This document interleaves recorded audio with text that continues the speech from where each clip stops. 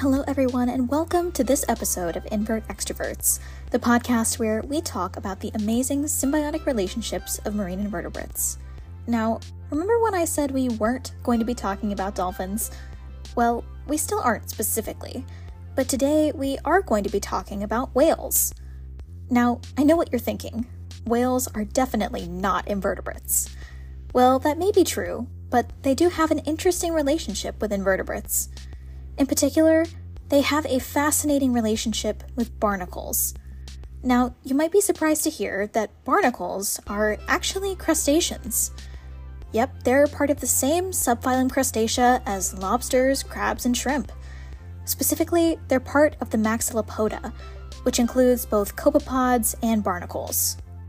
Barnacles live attached to other objects, like boat hulls and seawalls. In fact, they cost billions of dollars of damage a year to the shipping industry to remove biofouling barnacles.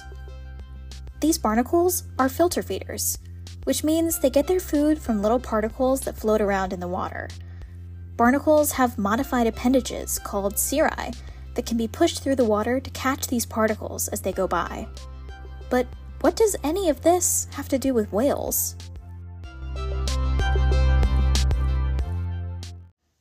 If you've ever been to the coast, you've most likely seen a barnacle, whether attached to the hull of a ship or to posts on a dock. These animals can secrete a type of glue that allows them to attach quickly and securely to pretty much any hard surface. Barnacles comb the water with their cirri to find and eat microparticles in the water, so they love living in places that have a lot of activity and motion in the water, whether that be in rocky intertidal zones or on the hull of a ship cutting through the water. If you've ever seen barnacles above the water during low tide and wondered how they can survive being out of the water, well, the answer rests in their shells. Just like many other marine invertebrates, barnacles have a protective shell made up of calcium carbonate. When the tide falls, they can hide inside these shells and survive until the water comes back up again. Unfortunately, these hard shells can also create a significant amount of drag for whatever they're stuck to. For ships, a large barnacle colony can mean more energy required to travel the same distance, which is why barnacles are so important to remove. Barnacles don't just live on inanimate objects like boats.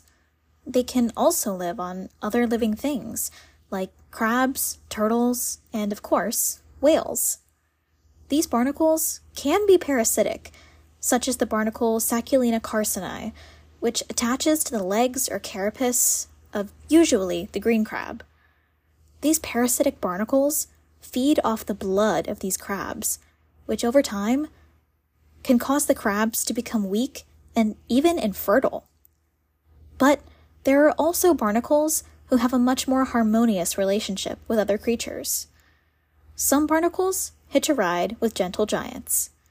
Cetaceans are the infraorder level taxa, which contains the whales, dolphins, and porpoises. Most of the species that have relationships with barnacles are in the parvorder level taxa Mysticeti, or the baleen whales. These whales are filter feeders of a sort themselves.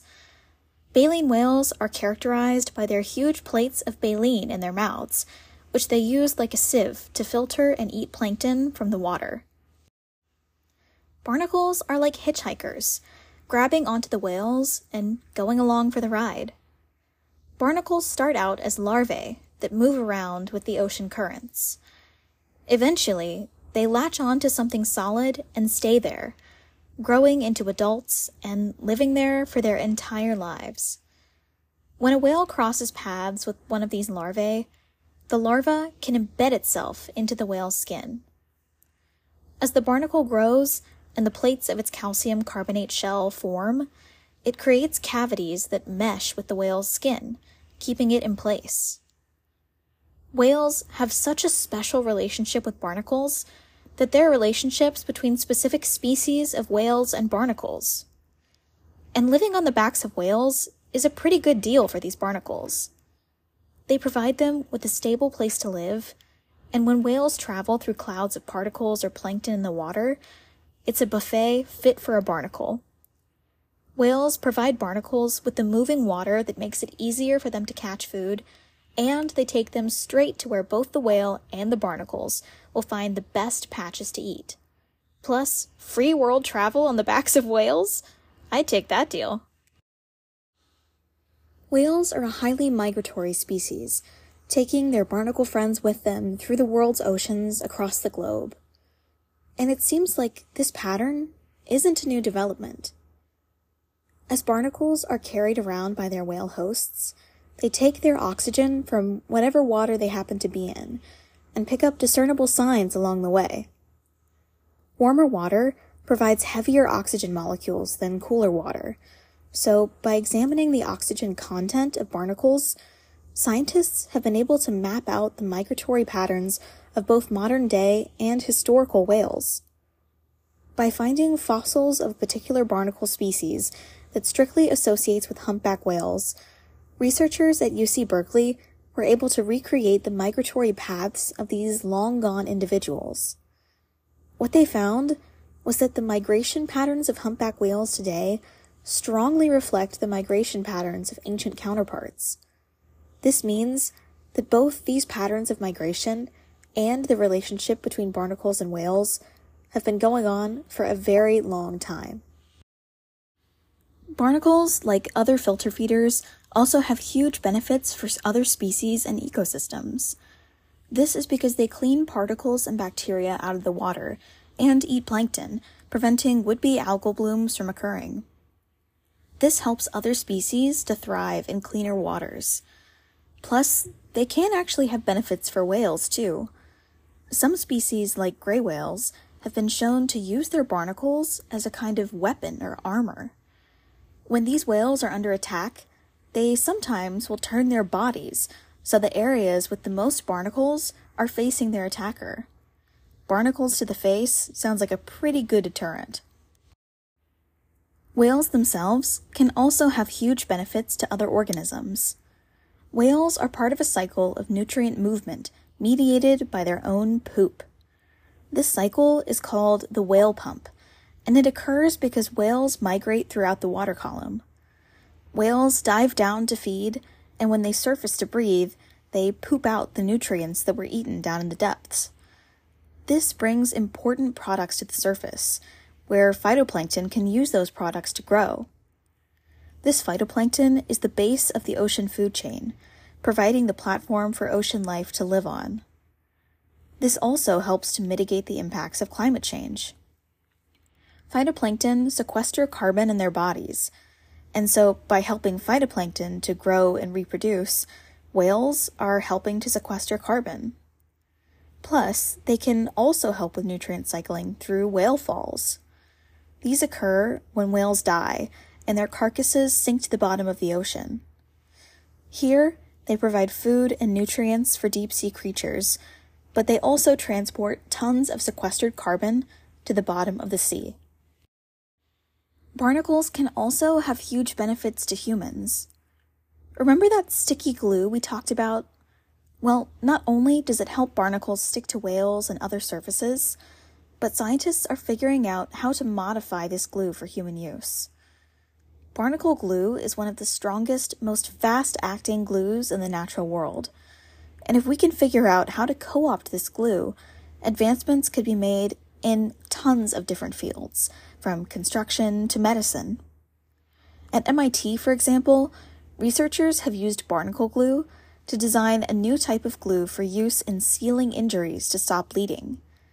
This glue can seal an injury within 15 seconds, and every second is important when it comes to staunching the flow of blood. And remember those barnacles revealing the migration patterns of whales? Well, it turns out they can be used to track the movements of other things, too.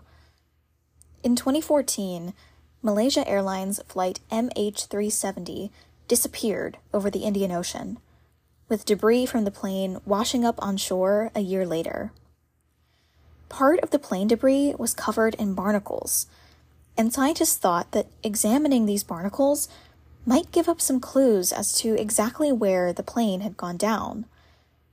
The largest barnacles living on the debris are theorized to have settled not long after the crash, and if so, this could mean the temperatures in the water at the time and location of the crash could be contained within these barnacles.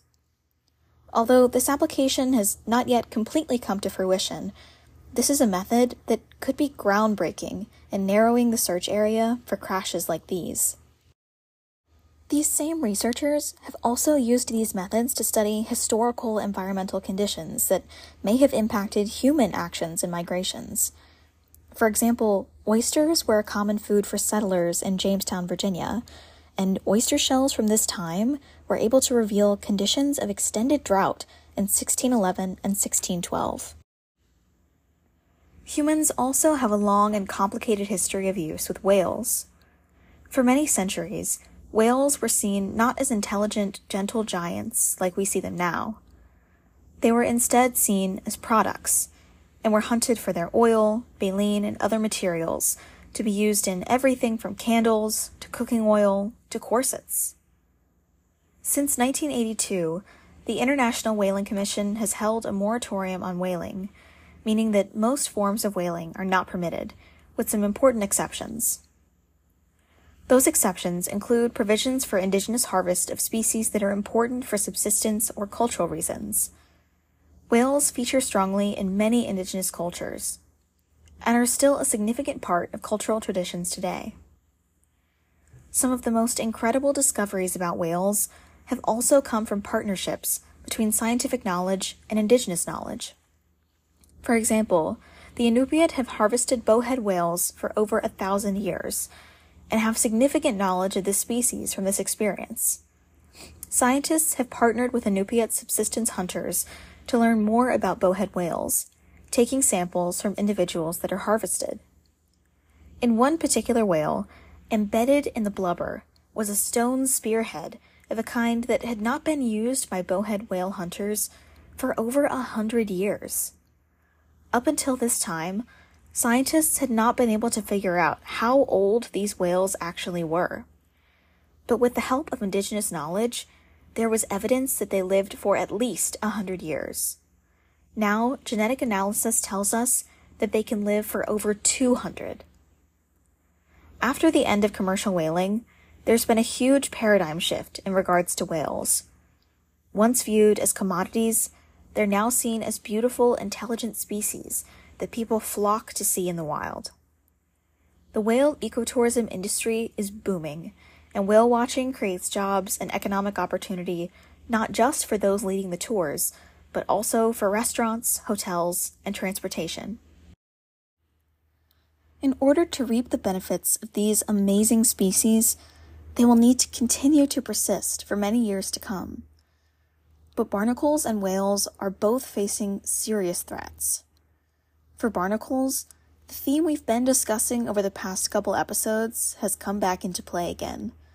Ocean acidification is a huge threat to barnacles because, just like many other marine invertebrates, they use calcium carbonate to create the plates that make up their shells.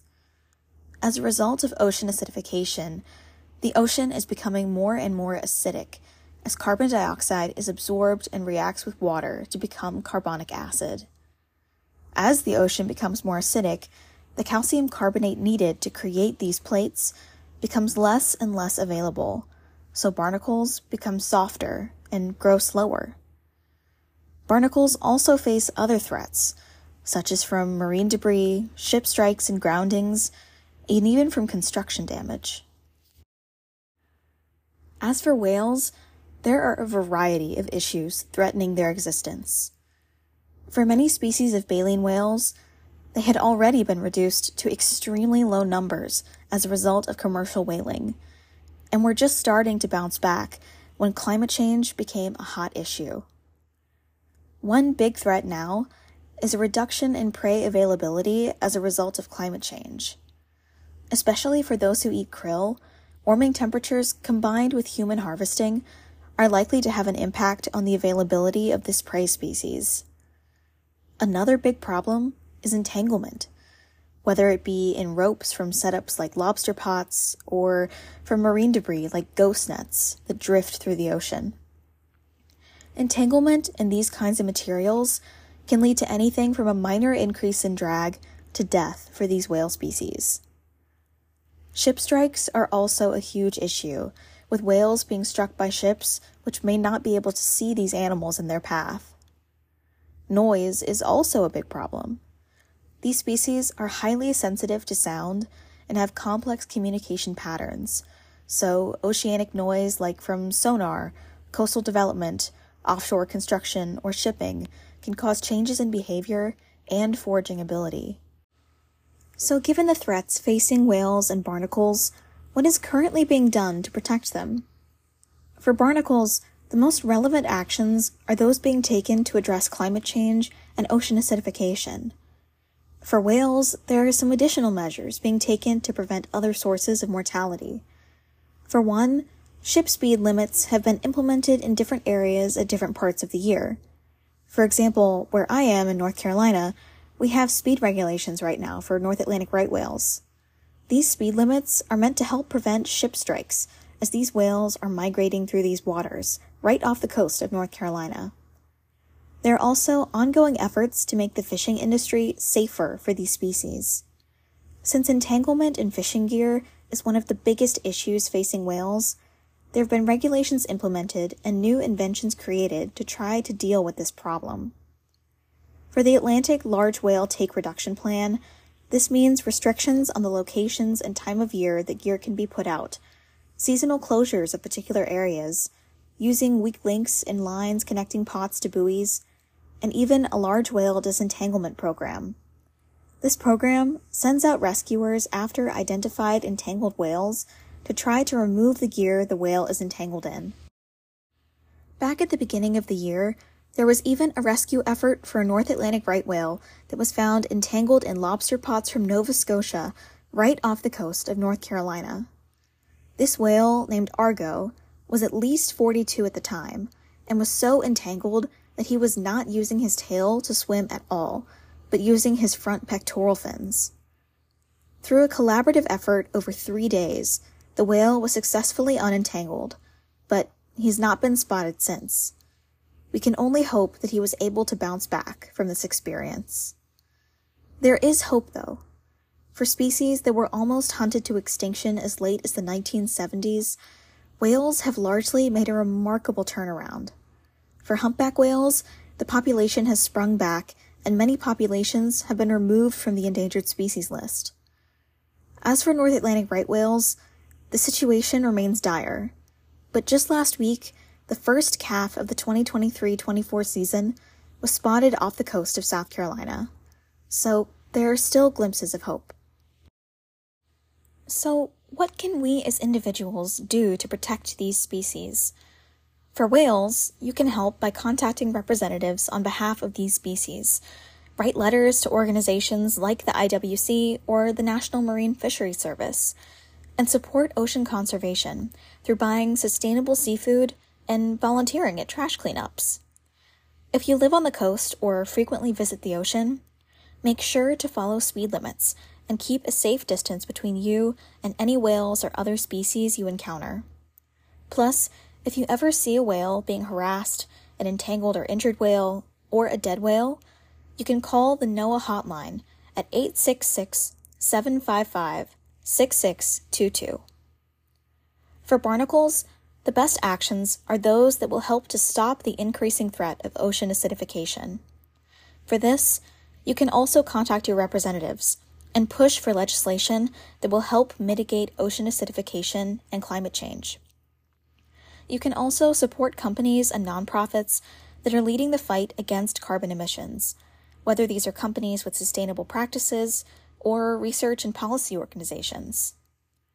Using less pesticides and fertilizers also helps reduce runoff into ocean ecosystems that can contribute to ocean acidification.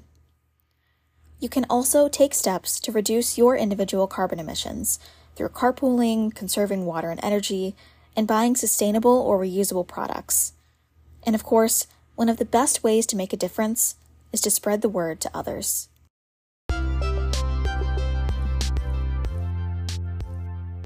Thank you so much for listening to this episode of Invert Extroverts.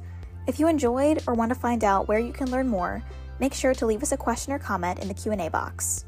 Until next time, I might not be an extrovert, but I do love inverts. Bye!